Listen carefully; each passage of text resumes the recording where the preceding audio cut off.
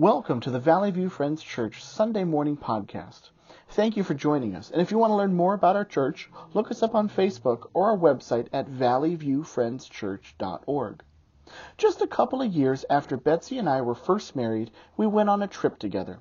It was a pastor's conference, our church denomination's annual retreat for pastor. This particular year, the location was at Myrtle Beach, and we opted to fly to the destination rather than drive. Betsy was excited because she had never flown before, but she was also nervous. Betsy does not do heights very well at all. This was something I learned at a previous trip to Cedar Point Amusement Park earlier that year. Now, neither one of us like roller coasters, but we knew our youth group at our church wanted to have a fun day, so we thought, well, let's go do this. I can handle a few roller coasters, but Betsy, not so much. She tried to challenge her fears of riding on a roller coaster by riding on the Mine Ride. And the Mine Ride, you may know, is the tamest roller coaster in the whole park. So there we are in our roller coaster car. The safety bar is lowering down into position, locking us safely in place. The ride attendant was running through their speech about how the ride works, how long it would take, and safety precautions. And then Betsy began to yell that she must get off the ride. It was at that moment that time slowed down. I had no idea you could ask to get off the ride after they had you strapped in and ready to go. It turns out that if you're persistent and earnest enough, they will let you off a ride, and that is what happened. Now, back to Betsy's first airplane ride. We took our seats, and Betsy was getting antsy. She explored the flight packet that was in the pocket of the seat, and she was ready with the barf bag in one hand and the emergency instruction leaflet in the other hand. The plane hadn't even finished boarding yet. When the flight attendants went through the safety protocols, Betsy was the only person paying attention, and she was taking notes. While the plane was still boarding, I could see that Betsy was getting nervous, and I recalled our incident on the Mine Ride, and I thought to myself, if Betsy decides she cannot do this and demands to get off the plane, this might not go well. It's one thing to get off the Mine Ride at an amusement park. It's another thing altogether to demand to get off an airplane in a post-9/11 world. I looked at her and said, "This is not Cedar Point. We cannot get off the plane. We do not have alternatives planned on how to get to our destination. Getting off the plane is not an option." Looking back, I now know that it was not the most comforting thing that I could have said, but as I said those words, I could see Betsy gaining some resolve. And then it happened, because Betsy was looking for a sign from God that the airplane was not going to crash in a ball of fire, and she got her sign. A pastor from one of the largest churches in our denomination boarded the plane, and Betsy thought to herself, he's important. What are the chances something's going to happen to this plane? And then one of the superintendents of our denomination got on the plane, and she felt even better. Finally, the president of our denomination's university boarded the plane, and Betsy looked over at me and smiled and said, "No worries. There's no way that God is going to let this plane go down." She ended up enjoying that first flight a whole lot. For Betsy, who was on that plane mattered. And in our story of the disciples in the storm on the Sea of Galilee, who was on the boat mattered. Betsy has recalled that first plane flight many times over the years. Yes, we think that God put those people there on the plane to bring her a bit of comfort, but perhaps she was putting her faith in the importance of others rather than simply in the hand of God. Our story today shows us that the stress of storms reveals where and who we put our faith in. Our text today bears two important questions. Where is your faith? And who is this? Faith must be put in Jesus, and we must understand who Jesus is as the one who can calm the storm, the Son of God. Let's read our text today. It comes from the Gospel of Luke, chapter 8, verses 22 through 25. One day, Jesus said to his disciples, "Let us go over to the other side of the lake." So they got into the boat and set out. As they sailed, he fell asleep. A squall came down on the lake, so that the boat was being swamped, and they were in great danger. The disciples went and woke him, saying, "Master, Master, we're going to drown." He got up and rebuked the wind and the raging waters, and the storm subsided, and all was calm. "Where is your faith?" he asked his disciples.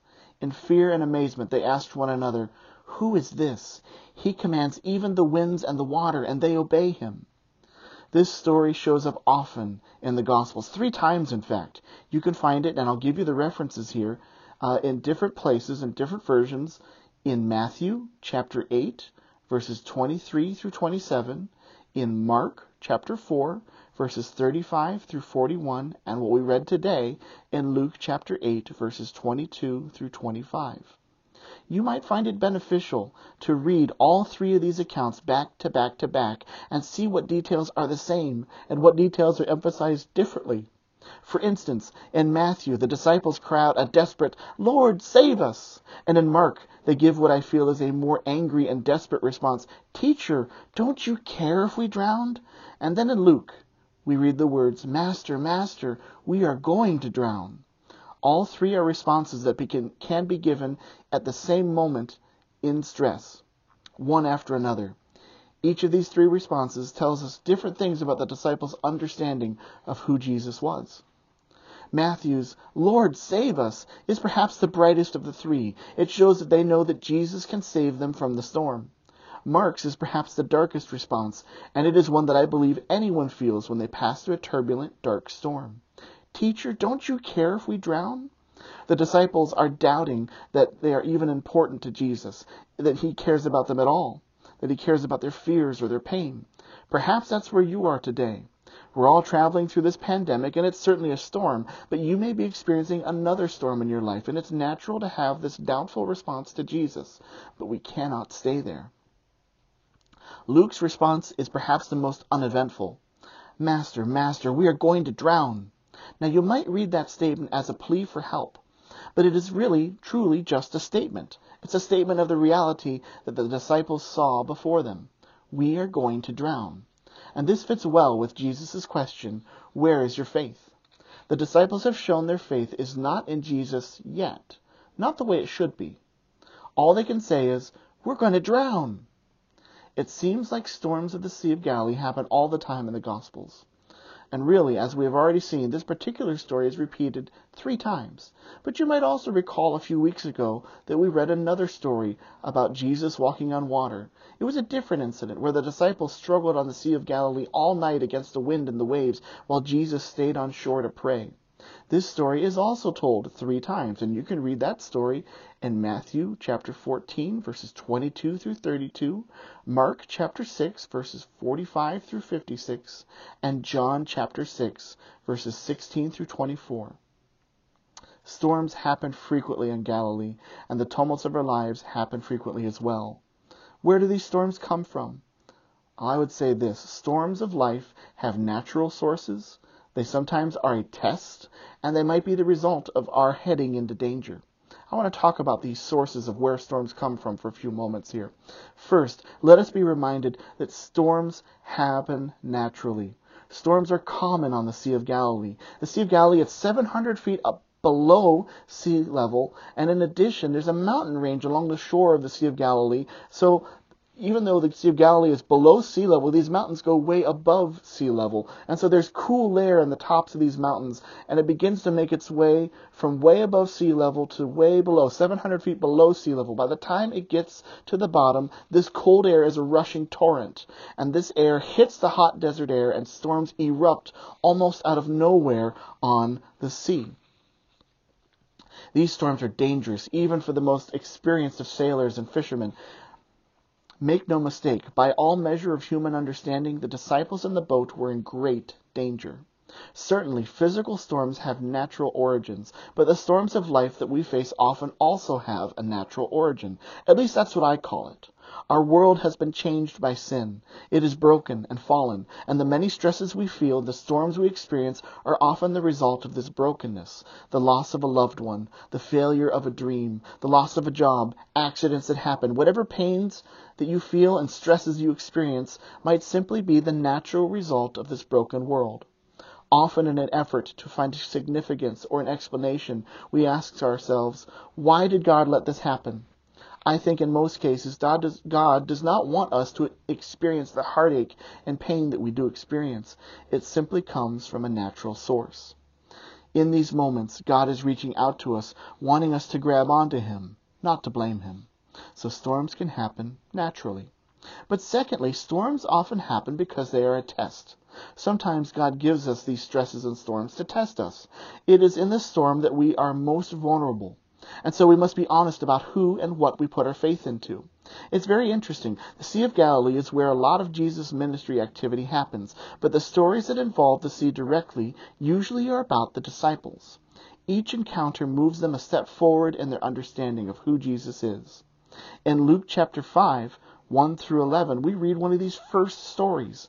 It's a story about Jesus calling the disciples, some of the very first disciples. Simon Peter is there, and James and John, the sons of Zebedee, are there. They've been out all night on the Sea of Galilee, and they have not caught a thing. And that is a storm in itself, not being able to make a living. And Jesus performs a miracle, enabling them to catch so many fish that they nearly sink the boats. These fishermen grow, they gain a new calling, and become fishers of men. The second incident I'd like to point out is the one we read today, about the disciples being caught in the storm on Galilee. They are certain that they're going to drown, but Jesus rebukes the wind and the waves. The disciples take a step forward, realizing that Jesus is no simple teacher and miracle worker. He can command the wind and the waves just like God. We read about their next storm experience a few weeks ago in Matthew chapter 14, verses 22 through 32. That's a story where they've been on the boat all night fighting the wind and the waves, and Jesus has been on the shore, and they see him walking on the water, and Peter literally takes a step forward to grow as he tries to walk on the water too. The disciples grow again, making a bolder claim about Jesus.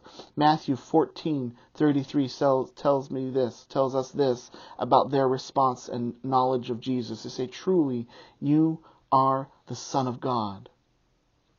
I would mention one more Sea of Galilee story. This happens after the crucifixion of Jesus and his resurrection. It happens in the Gospel of John, chapter 21, when we're told about some of the disciples, especially Peter. They have returned to fishing. Once again, they catch nothing. All night they're out fishing, and they can't catch a thing. And Jesus appears and performs a miracle, causing them to have another miraculous catch of fish. This time the disciples are changed forever, and Peter is restored to Jesus and is commissioned to care for the church that is to come. Jesus uses these storms to test the disciples, and sometimes he uses storms to test you and me. It's worth noting that the disciples grow slowly through the story of the Gospels. We have quickly remembered 4 different stories about the Sea of Galilee, and each one is a step forward in the faith of the disciples. These happen over a 3-year period. It's okay to not have everything figured out when you're in the middle of the storm. It is enough to be willing to take one step forward with God at a time. Lastly, as far as the origins of storms and where they come from, storms happen when we make a decision to head into danger or do something that's unwise. Ray Vander Laan points out that the disciples were sailing across the Sea of Galilee away from the Jewish community and towards a pagan community. This journey in their minds is one that was going from an unholy place or going to an unholy place from a place where the people followed God. If you continue reading Luke's story, when they land, they encounter a demon-possessed man, possessed by so many demons that they're called legion. Jesus casts out these demons into a nearby herd of pigs, not something the Jewish people would have. Undoubtedly, as the disciples are sailing across the sea, they felt that the storm was a result of their heading to an unholy destination. Sometimes the storms of life are a result of our actions. Some are for noble purposes. That's what is happening here with the disciples as they're following Jesus. They're obeying him. And I would remind you that whenever the good news of Jesus is delivered, there will be storms. Sometimes we step into storms foolishly, chasing something that we want but shouldn't have, especially if it's sinful. I have seen many people ask God why a hardship is allowed to be in their life when the reality is that hardship was their own making. So where do storms come from? They come from many sources. Sometimes it's just natural. Sometimes it's the brokenness of this world. Sometimes they're intended to be a test. Sometimes storms erupt because of a decision we make, whether it's a good decision or not. Sometimes a storm is a combination of these, and sometimes it's a combination of all of these, and that is what it looks like to be the case in our story today. The Sea of Galilee naturally has furious storms on it. And I think Jesus was testing his disciples, wanting them to understand where their faith was and to grow in their faith. And I think the storm was also a result of the disciples choosing to obey Jesus and head across the sea to fight a spiritual battle. Now, very quickly, I want to emphasize what storms of life can do. Because yes, they happen. They have sources. They can be caused. But what do they actually do? I'd like to highlight just a few things real quickly. First, storms, they place us under stress. This we know, and I have yet to meet someone who truly likes to live in storms. I know some people who like a challenge, but no one likes to live in stress for too long. But when they place us under stress, they reveal who we are. I think this has happened during the pandemic we're in right now. Our reactions and our responses are revealing our maturity. For the Christian, it's revealing our Christ-likeness, or maybe our not-so-Christ-likeness. I have been blessed to see Christians rising to the occasion, seeking to help others and to truly live as the hands and feet of Christ. And I've also seen Christians failing to be gracious to others, maybe being possessed by their fear or being full of anger. Have you been living with grace and the desire to see people restored to God, or have your actions and attitudes reflected poorly the name of Jesus Christ? So storms place us under stress to reveal who we are, but they also place us under stress to reveal where we have placed our faith. Storms show us where we have put our faith, and in Luke's account, it is very clear the disciples have placed their faith in the boat and its ability to float, in the skill of the professional fishermen, except for there's irony here. The fishermen are looking to a rabbi to save them from sinking. And the disciples have put their faith in who they thought Jesus was, not the reality of him as the Son of God. The disciples saw him as a teacher and as their master, but they did not know him as the one who rules over creations. And today we put our faith in all kinds of things that are not God. Thinking back to that story about Betsy on the plane ride, her faith was in God, but perhaps it was also placed in the importance of those 3 other passengers. I think during the pandemic right now, we're putting a tremendous amount of faith, sometimes rightly so, but sometimes not rightly so. We're putting faith in our doctors and in experts, in the government, or maybe not in the government. We're putting faith in our freedoms as Americans, or in our ability to battle sickness. What has the pandemic shown about where you put your faith? Is it in God, or have you been putting your faith somewhere else? So storms put pressure on us. They also do something else. They reveal the depth of our faith in Jesus. Whatever has you stressed at this time, whatever has you most stressed at this time, is a place where your faith is split between Jesus and the storm. Maybe you're stressed over having enough money or food in the pantry or perhaps even still toilet paper. Maybe you're stressed over your job security, or you're stressed over your health and safety, or you're stressed over your freedoms. Each is real and needs to be handled with skills and abilities that God has given us. But each also reveals the depth of our faith in Jesus.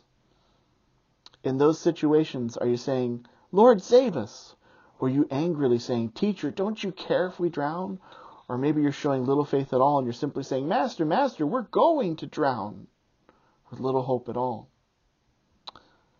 Storms reveal the depth of our faith in Jesus. But storms also provide an opportunity to grow. Storms are scary, and I wish we never had to face them. And I do know that storms, as bad as they are, can also be an opportunity for growth. There is no telling how often some of the disciples, as former fishermen, had been on the sea in a storm. It was very clear that they were powerless to deal with such forces, yet their faith was weak. Yet though their faith was weak, they did the right thing in turning to Jesus for help. This was a moment of growth for them. Only their cry that they were perishing was the mistake. And perhaps that's all we need to do, and that's the moment of growth that we need.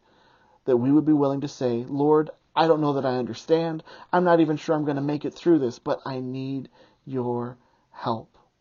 Would you be willing to do that, to ask Jesus for help, even if you feel like the disciples, even if you're feeling like the disciples in Mark's version of the story, when they say, Teacher, don't you even care that we're drowning? I got to say that response is so real when we're feeling stressed and worried.